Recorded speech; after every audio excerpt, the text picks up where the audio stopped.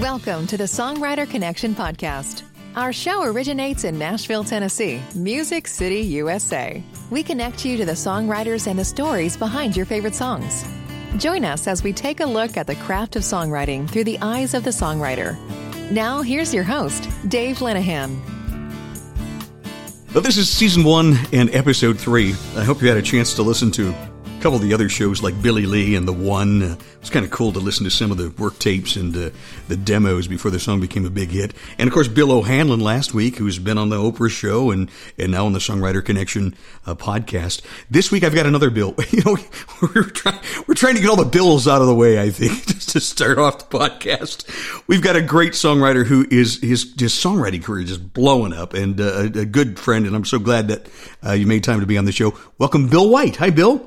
Dave, good to see you again, my friend. I'm just so impressed that you've arrived at a point in your life where you can actually afford to pay someone to introduce your show.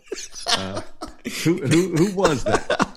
That is the lovely Kate that we found on the Fiverr. Lovely Kate. Yes. So Lovely her first name? Her last name is Kate? Or I think that's her last name, Kate. No. Okay. That's all I know her as. Kate. Yeah. Okay. Isn't she wonderful? I love her voice. Well, yeah. She was lovely, actually. It was lovely. Well, good to have you on the show. Your songwriting career is just blowing up, and you've been so busy during COVID, even writing like every day. You've got recently signed a publishing deal, right? I did, yeah, about 2 years ago, with Billy Blue Publishing, which is a new publishing company they started that has a record label that goes with it, a bluegrass record label, Billy Blue Records. And they're umbrellaed under a big organization called Daywind Publishing that's probably the biggest Southern gospel entity for sure in contemporary Christian music. And if you're singing songs in church, you're probably singing a Daywind song. So combined between that, I've done a lot of writing in-house, a lot more bluegrass writing than I've ever written in my life, and a fair amount of gospel writing too, because the artists are there to pitch to that way. So, but I'm still writing everything, whoever's in the room, I'll try to adapt to whatever's in the room that day. Yeah. From comedy to gospel, you do the whole. It's different all the time, which I really do like. Yeah. You're right. Every day can be, I had a polka cut that won number one. Did you really? Last year, for goodness sake, and I never would have thought that happened. Had a bluegrass song that went number one. Had a Southern gospel bluegrass song that went number. So it's all these different entities, and I love it. I like different, and there's certainly a fair amount of people that seek me out if they have something funny they want to write, and I always enjoy doing that too. Well, we can't talk to Bill White without talking about your fantastic radio career. And Bill, I had a chance to work with you in Cincinnati at B105, which was just an amazing experience. You're in the Country Radio Broadcasters Hall of Fame, along with two other guys that worked at that radio station at the time, right? Duke Hamilton, who just recently retired. Yes. One of the greatest voices I've ever heard in radio. Y'all worked together. We did, yeah. We started as kids together at a little small market radio station in Missouri, Bowling Green, Missouri. And Duke and I were both about 18-year-old kids. And, wow. The call letter, it was in a one-bedroom trailer in a cow pasture, for goodness sake. And worked at one of those. The call letters are KPCR, which we affectionately said stood for Cow Pasture Country Radio. So, love it. So that's how I learned on a little AM radio station. That's great. In my call letters, I had a station, WHIC Hick Radio. They wouldn't let us call it Hick Radio. Well, there you go. But there you go. I thought it would have been cool. I'm guessing they weren't playing jazz. No, we didn't play much jazz. For sure. But anyway, in the Country Broadcasters Hall of Fame, that's like one of the highest honors ever, huh? And that had to feel great, huh? Yeah, I never thought about that ever happening, to tell you the truth. Maybe a little bit, when I sort of kind of thought I was out of radio and had not done radio for 5 or 6 years, Dave, I never really thought that would be a possibility. And it was a surprise of my life when a former boss of mine called me from Indianapolis, who was the head of the country radio board at that time, Charlie Morgan. And I thought he'd just become president of MS Broadcasting in Indianapolis. And I thought, doggone it, he's going to try to hire me to go back into radio. And I was being pretty comfortable as a starving songwriter and was really liking it. And so when I answered the phone, I hadn't talked to him for years. I answered like a smart aleck, and I said, Charlie, you are not going to try to make me go back into radio, are you? And he laughed and he said, no, it's better than that. And I wanted to be the one to tell you. Wow. And it was that news. And You just don't dream of that. You know, I just started a songwriting session when I got that call, and pretty much had to cancel the writing session because I couldn't gather myself. Yeah. You know? Yeah. And it's such a wonderful thing because they have a great ceremony, and I had so many people that came out on my behalf, and people I write with, parents, family, came from all over the United States. And, you know, my dad, who was blind from diabetes, sat on the front row before he passed. And, you know, for a young kid from Missouri to be able to stand on that kind of platform and say, you know, thank you, Daddy, you know, for everything you did for me. You can't imagine what a joy it was to be able to say that night. I'll bet. You know, I saw you play at the Bluebird one night, and you wrote a song that's kind of autobiographical about your radio career, and I'd like to play it on the podcast right now. Tell us a little bit about it. Well, you know, this is one of those deals where with writers, Dave, you know, if you don't have anything to write, there's an old axiom that they bring up, says, well, you know, write something you know something about. And I thought, well, that's my problem. I don't know a whole lot about anything. You know? And then I thought, well, I'd never really written about radio, and I wondered if there wasn't a song in there. And I won't give away the hook because I'll let you play it here. But the hook of the song is something you and I and every person that's ever been in broadcasting has heard 100 times. Yep. But I don't know that it had been written before. And at first I thought it'd just be could be a flat out funny song. But when you listen to it, I think you'll see pretty much everything in the song is actually autobiographical and true, and it bounces back and forth between humor, and I think there's parts of it that will touch your heart too. So that's what the song is all about. It definitely touched mine. Bill White is our guest on the Songwriter Connection podcast.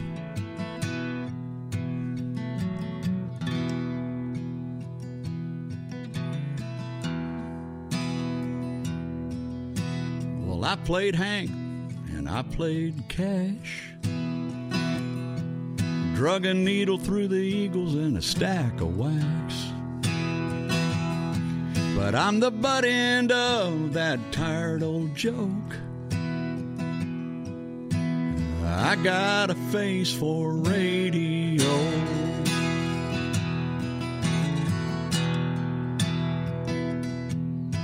Obituaries and birthdays,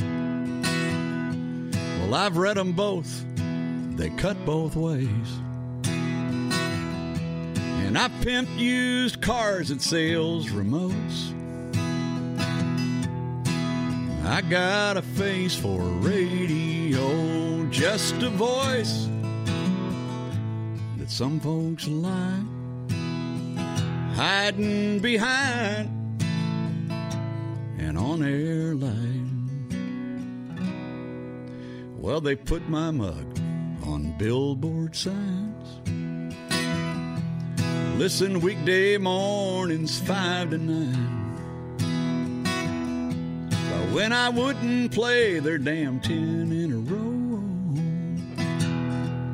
they fired my face from the radio. I've made you cry, and I've made you laugh. I've helped you kill time in a traffic jam a whole bunch of times.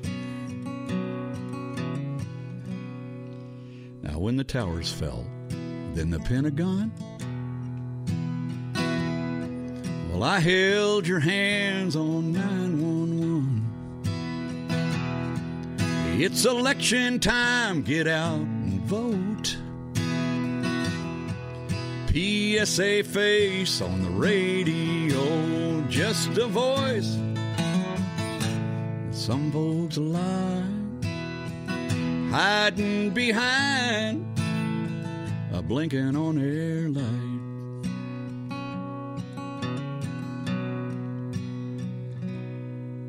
Well, they hung my plaque in a Hall of Fame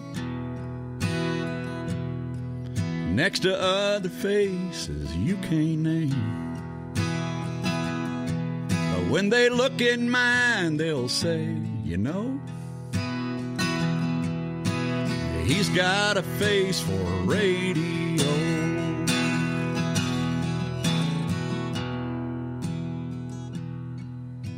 And if someday it's heaven for me,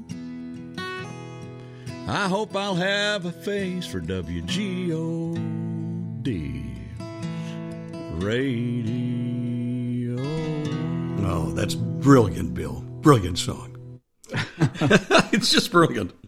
Well, you know what's been really interesting about that song, Dave, when I wrote it, you know, when I play out, for the most part, I'm the comedy relief in a couple of trios that travels, you know, when you can travel. And we'll talk about that. Yeah. But every now and then, you know, I'll pull something from the serious side of my catalog, which is the bigger part of it, actually.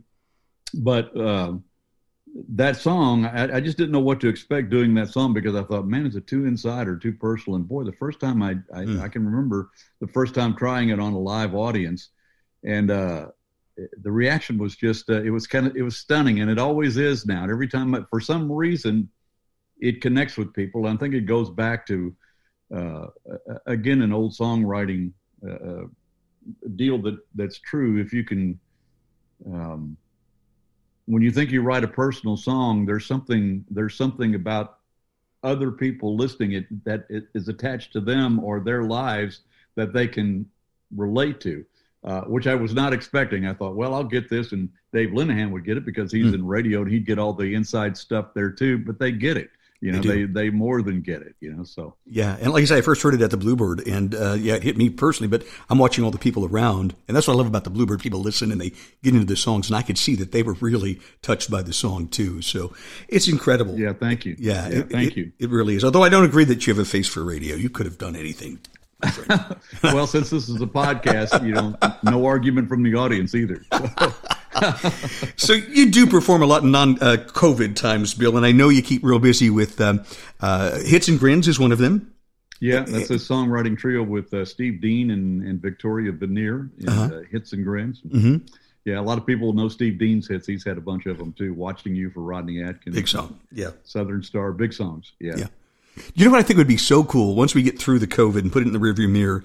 I like to do this show around my dining room table, just like a real informal kind of thing. And I can set up some condenser mics. I would love to have you guys come in and do a little Hits and Grins for us on the show. That would be cool. Yeah, fantastic. That'd be great fun. It's that'd be very good entertaining. idea. Yeah, very entertaining. Then you also do these evening in the rounds, right, to keep you busy. Right, and that's with a name that a lot of people, especially country fans, will still know, Linda Davis, who's, you know, of course, sang Does He Love You with Reba, and her husband, Lang Scott. And both of them were on the road with Reba for a lot of years as part of her band. And, and of course, they have a talented daughter named Hillary Scott, who's part of Lady A. I've heard of her. Family. They're going to be big someday, I think. Yeah, I think they're gonna work out and be somebody. Yeah, I think so too. Well, that's great. So you do keep busy doing performing, and you're writing every day. And Bill, let's talk a little bit about writing. How did songwriting start for you? This radio guy, you've always been involved in music, haven't you? Yeah, pretty much. You know, I think I got you know, I remember my mother had an old Sears Silvertone guitar in a box. She played piano in a church, and that's where my love of music probably came from. But she decided she was going to play guitar and went back in the day when you could order a guitar out of Sears Roebuck for about $20. That's the one she got. And she gave up on it, you know, and the guitar, the strings were like a mile off the fret, so it would hurt your fingers. And I understood why she gave up. But I had a kid in future that was a former FFA member with me that had a little guitar, and on break from classes one day, he showed me how to make a G chord on a guitar. And I was just, you know, mesmerized and hooked. And then I learned to play a little bit. And once I learned to play, at about 16, I wrote my first song. And it's always kind of been a part of me. And I've been in and out of writing, you know, where I've written a lot. I've written not so much, when sometimes the radio career would take over. And then sometimes the entertainment career would take priority. And when those moments would happen, I'd write, you know, a little more. And but got really, really serious about it over the last 14 or 15 years since I've been here in town. That's pretty much all I've done, and have really learned a lot about the craft from being able to sit at the feet of some great songwriters, for sure. You kind of learn through osmosis and sitting in the room with these great writers. And I know you've dedicated yourself to it for a long time, and it's really coming together for you. In fact, you had a cut. You were talking about Lady A just a little bit ago in Hillary. You had a cut on her Grammy Award nominated record, right? Yeah. It was on a contemporary Christian album, and quite the story. Hillary, well, the story was that, I played with Lang and Linda. Hillary's their daughter. They have a younger daughter named Riley Jean, who also sings. Mm-hmm. So Lang lost his father. Hillary lost her grandfather after a battle with cancer. And they shared the story on the internet, and people all over the world reached out to them. And then when he passed, Hillary came off the road with Lady A one day, and Lang went to her and said, Hillary, ask your record label if they would let you record some old gospel songs with the family in their little basement studio that they have, that they just wanted to press up and send out to people to say thank you for being so kind to us. So Hillary thought about it and came off the road again at 2 weeks later and said, Daddy, if we're going to do this, I want the world to hear it. Wow. So she got green lighted from her record label. Lady A's record label gave her permission to spend all the money she wanted to on the project. And the family went in and recorded this contemporary Christian album called Love Remains that Ricky Skaggs produced, and the Whites are on it, and Stephen Curtis is on it, and Bruce Hornsby's on it. I mean, it's an amazing album. But when it came out, Lang sent me a note, a paragraph of a note that Hillary had sent out to some songwriters in town, letting them know that they were going to do this. And if they had any songs, this is her grandfather. This is her grandfather's name. He called her Sugar Babe. She called him Paw Paw. Mm-hmm. And she always considered her Paw Paw to be her safe haven to run to. So that was essentially the note. And the very next day I was in a writing room with Jimmy Fortune, who some people will remember being the great high tenor singer with the Statler Brothers for years. That's right, yeah. First song he ever wrote in his life was Elizabeth, which was the #1 song. First song he ever wrote. Yeah. I hate him. But also, and Jimmy is a very strong faith. And also in the room was a young lady named Sydney Perry, who's so talented. She's out on the road right now with Carrie Underwood doing her background vocals and plays fiddle. Wow. And her daddy's a preacher. So I shared that heartfelt note from Hillary, and Jimmy caught the little part about safe haven. And that became the title of this song that we wrote specifically about her grandfather. And I thought it was a lovely song. When we got done, I just recorded it on my phone, sent it by phone to Lang. And I said, well, if they don't like it, it'll never get cut because it's so specific about the grandfather. Well, one thing leads to another. The family loves it. I went over one night when they were trying to lay the rough down on it, Dave, and Hillary, Linda said, well, let me sing. And she started singing and got about a verse into it and started bawling. And Hillary said, well, let me sing it. And Hillary started singing and she started crying. So I thought, okay, this is good. It's really touched them. And then they just did a heck of a job recording it. And it went on the album, and the album won two Grammy Awards that year. Wow. In 2012. It won for the single of the year, it won for the album of the year, which has this very personal song about their grandfather. And the thing, it goes back to that first story I was telling you, Dave. I performed this song, and I just didn't expect it. I'll perform the song, and there's hardly a time that I don't look at it and I don't see people crying. Mm. And we've discovered that people all over the world have used this song at funerals for their loved ones, that it's touched them, that they relate to somebody they were attached to, like Hillary was with her grandfather. And it's just been the biggest songwriting blessing in my life to have a song like that that's moved that many people. We just get story after story after story about it. I'll tell you one other short story about it, Dave. If you got time. I do, and then we're going to play it for sure. Yeah. I was on the Grand Canyon, worked the Grand Canyon Railroad a couple of years, which is really cool. The railroad goes from Williams, Arizona on Route 66. I've been on that train. They rob it as you go. Yeah, they absolutely. rob it, yeah. And it goes to the South Rim, and then it comes back. Well, they also have entertainers on there. Right. Well, I had befriended a guy doing a concert out in Payson, Arizona, with Hits and Grins. We'd met this guy. He was an entertainer, and he said, I see the Grand Canyon about 200 times a year. And I said, what? And he told me he was an entertainer on the Grand Canyon Railroad. I didn't know anything about it. And I thought, well, that is the coolest thing. And I got home, never thought anything about it. And a few months later, I'm at Starbucks, and I'm reading stuff on the internet. And here comes this story about the Grand Canyon Railway. And there's a picture of my friend, John Carpino, singing in the aisleway of one of the cars. And it says, an entertainer on the train. Wow. Didn't even mention his name. So I just sent him a smart aleck note and said, congratulations, John, you're an entertainer on the train.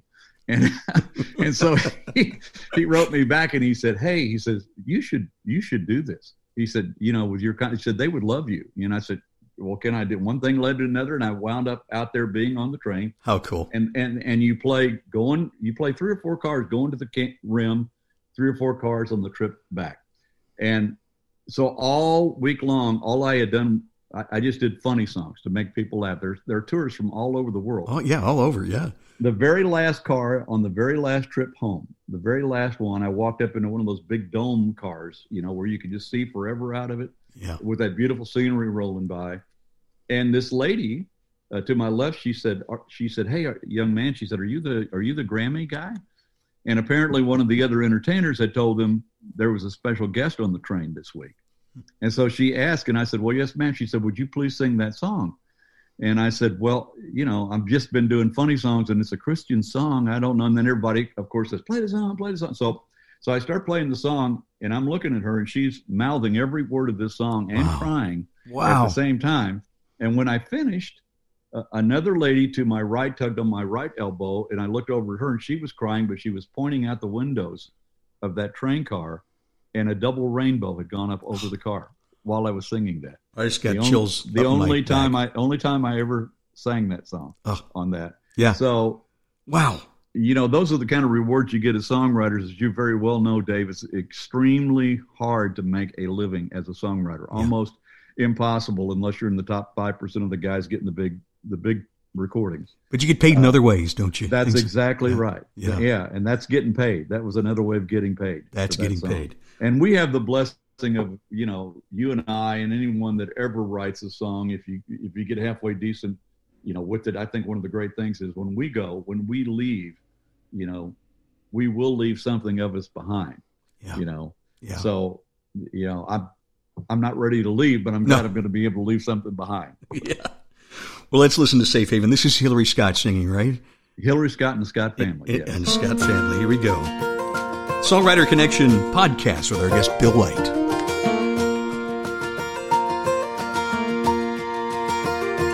My papa was a big old man. He held the world and me in the palm of his hand. He held us all together. The family cornerstone. His voice was deep just like his faith. He'd always call me sugar babe, and what I wouldn't give to hear I love you one more time. He loved to read John 3:16, tap along to hymns we'd sing. He loved us so much more than earthly things. Sometimes when there's no answer, no reason for the pain, and I just can't wrap my head around the why of things that come my way. I still believe you hold a place for us in heaven. So even when my faith on earth is shaken, you're my safe haven. He said, my home's not here, no, I'm not bound. My hope is built on higher ground. And where I'm going, oh, goodbye don't mean a thing. There's gonna be some things I miss, but don't forget, God promises we'll be together on the other side. Sometimes when there's no answer or no reason for the pain, and I just can't wrap my head around the why of things that come my way, I still believe you hold a place for us in heaven.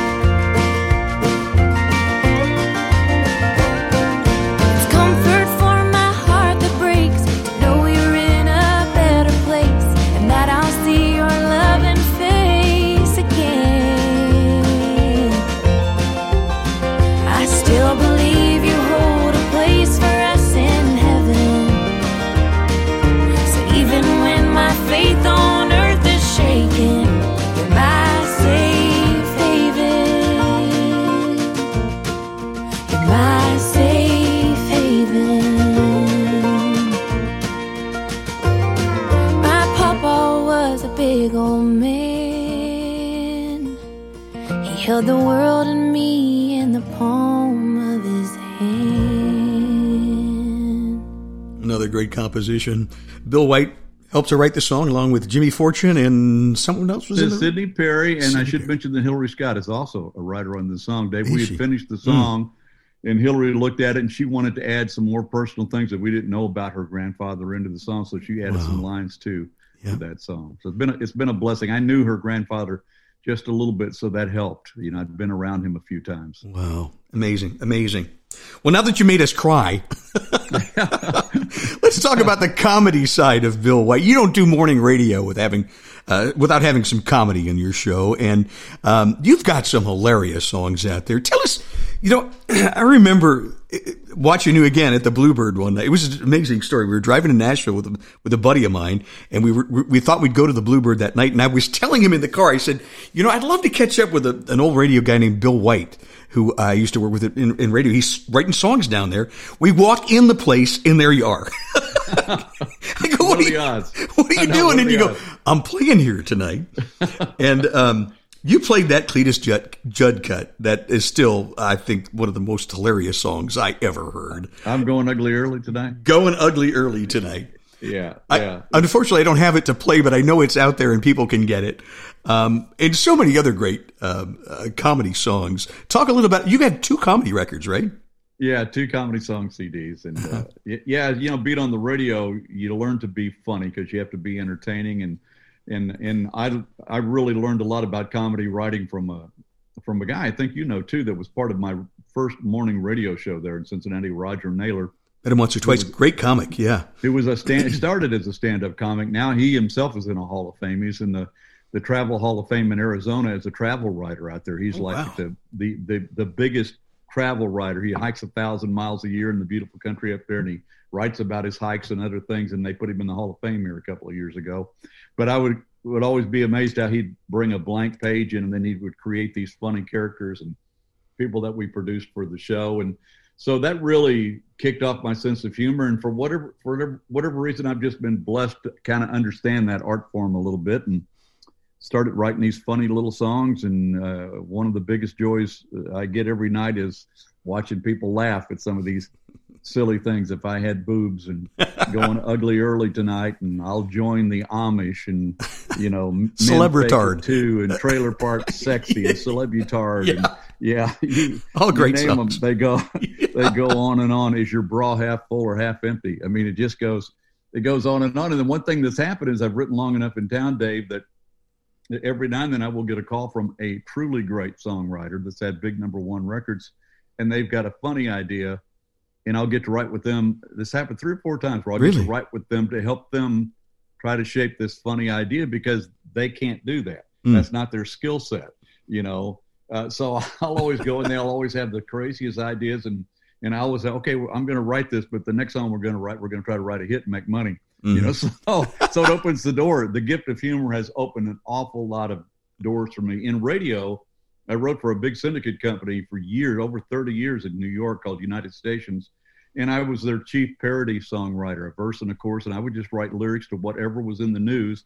If they needed a song about, you name it, I would send them a verse and a chorus. They'd produce it. It would go to radio stations the next morning. And if you wanted to talk about the president, or if you wanted to talk about Bruce Jenner, if you wanted to talk about whatever, there would be a song that they could play to kind of tie in with that story. And I bet I wrote 1,000 of those over 30 years. That's talent. And and I think my favorite was when I got a note from the head comedy writer in New York saying, look, we need something about Bruce Jenner deciding that he doesn't want to be Bruce Jenner anymore. and so we parodied the Shania Twain song, Man, I Feel Like a Woman. And so that may be one of my favorites right there. That sounds hilarious. It really does. Recently, in Australia, one of my favorite guitar players is Tommy. If you've never seen Tommy Emmanuel, he's got to be, I think he's got to be the best guitar player in the world right now. My favorite. Mine too. What he does on the guitar is, it looks impossible. And he makes it look easy, doesn't he? It's unbelievable. Yeah. Really unbelievable. I'd never heard of Tommy Emmanuel. Going back to my friend Lang Scott, I was with him and Linda one time, and they brought his name up and said he's going to be in, Tommy Emmanuel's going to be in concert in Bowling Green. And I said, who? Yeah. And he just looked at me incredulously and said, "You've never heard of Tommy Emmanuel?" Okay. I said, "No." And he said, "You're going to Bowling Green." and so about 8 of us got on. Lady A was off the road, and we actually got one of their buses, and a busload of us went up to Bowling Green.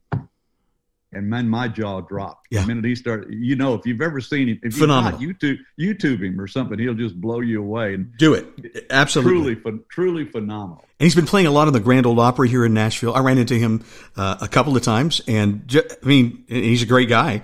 But you have a song with him, and it's an award-winning song now. So tell us about that. Yeah, what a deal. So going from being an admirer in an audience, a guy not even knowing him, and then I actually filled in for the morning guy here at WSM AM one morning, Bill Cody, and it just happened to be that Tommy was slated as a guest. Wow. I thought, man, this is my lucky day. Yeah. And sure enough, he came in and was just amazing. He played live on the air, and I'm just dumbfounded. And my guitar was in the studio.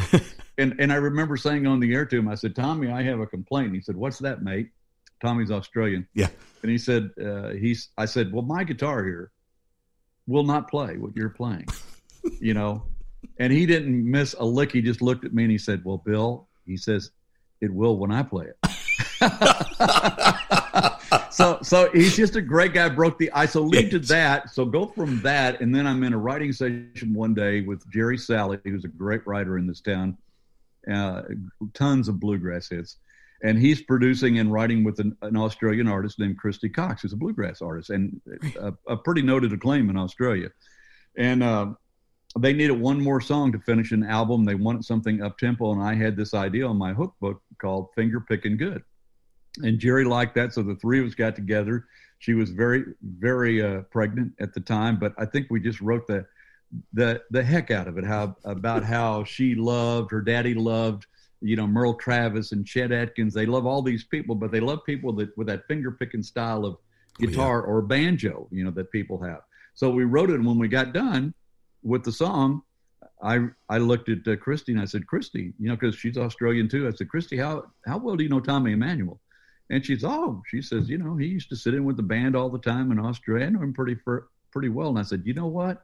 I said, "If you could somehow convince your friend to play guitar on a song called Finger Pickin' Good, this will go from being a pretty good song to being possibly a thing." Yeah. And so they reached out to him. Tommy said yes. We went to the studio one night, and he laid what you'll hear, this amazing guitar part down.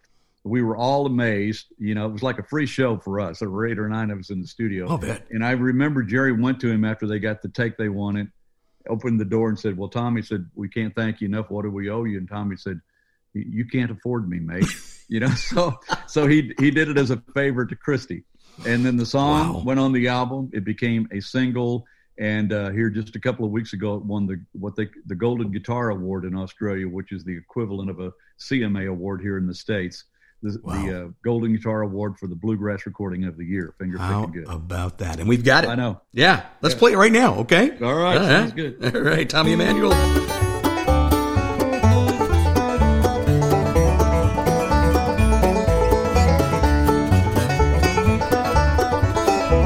I grew up in the country where the corn lines up in rows, where no one had a neighbor that they didn't know. The old farmhouse where I was raised is where they came to play. On Friday nights, that grand old porch became our Opry stage. I'd strap on my cheap flat top and strum until I almost dropped, trying to keep up the best I could. I really liked the parson, but I loved Doc Watson, and my music, finger picking good.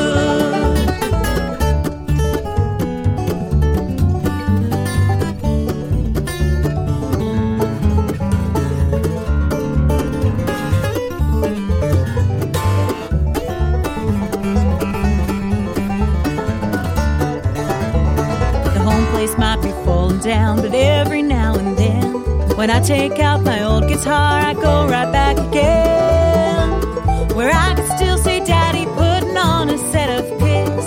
I close my eyes and hear him practice all his favorite licks. He would grab his old 5-string, then he'd make that Gibson ring, roll Sweet Baby's arms just like Scruggs would.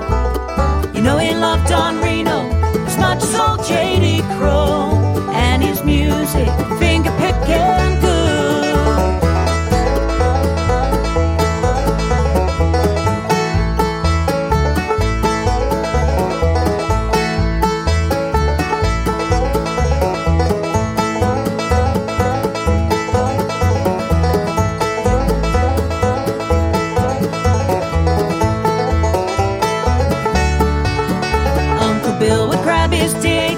He'd tune up those guitar strings, then he'd sit for hours and stomp his foot. His idol was Chet Atkins, but he loved Merle Travis, and his music finger-picking good.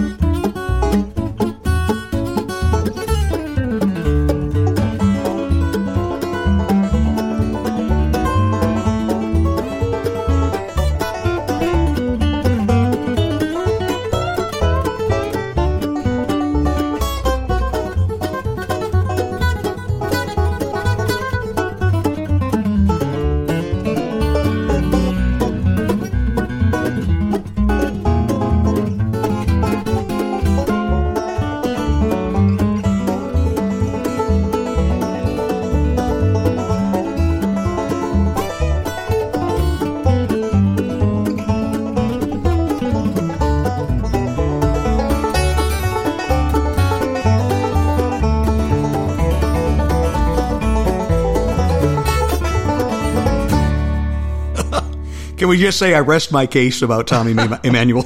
Man, it's amazing. And I will tell your listeners, Dave, if you get a chance, go to YouTube and just type in Christy Cox, Finger Picking Good.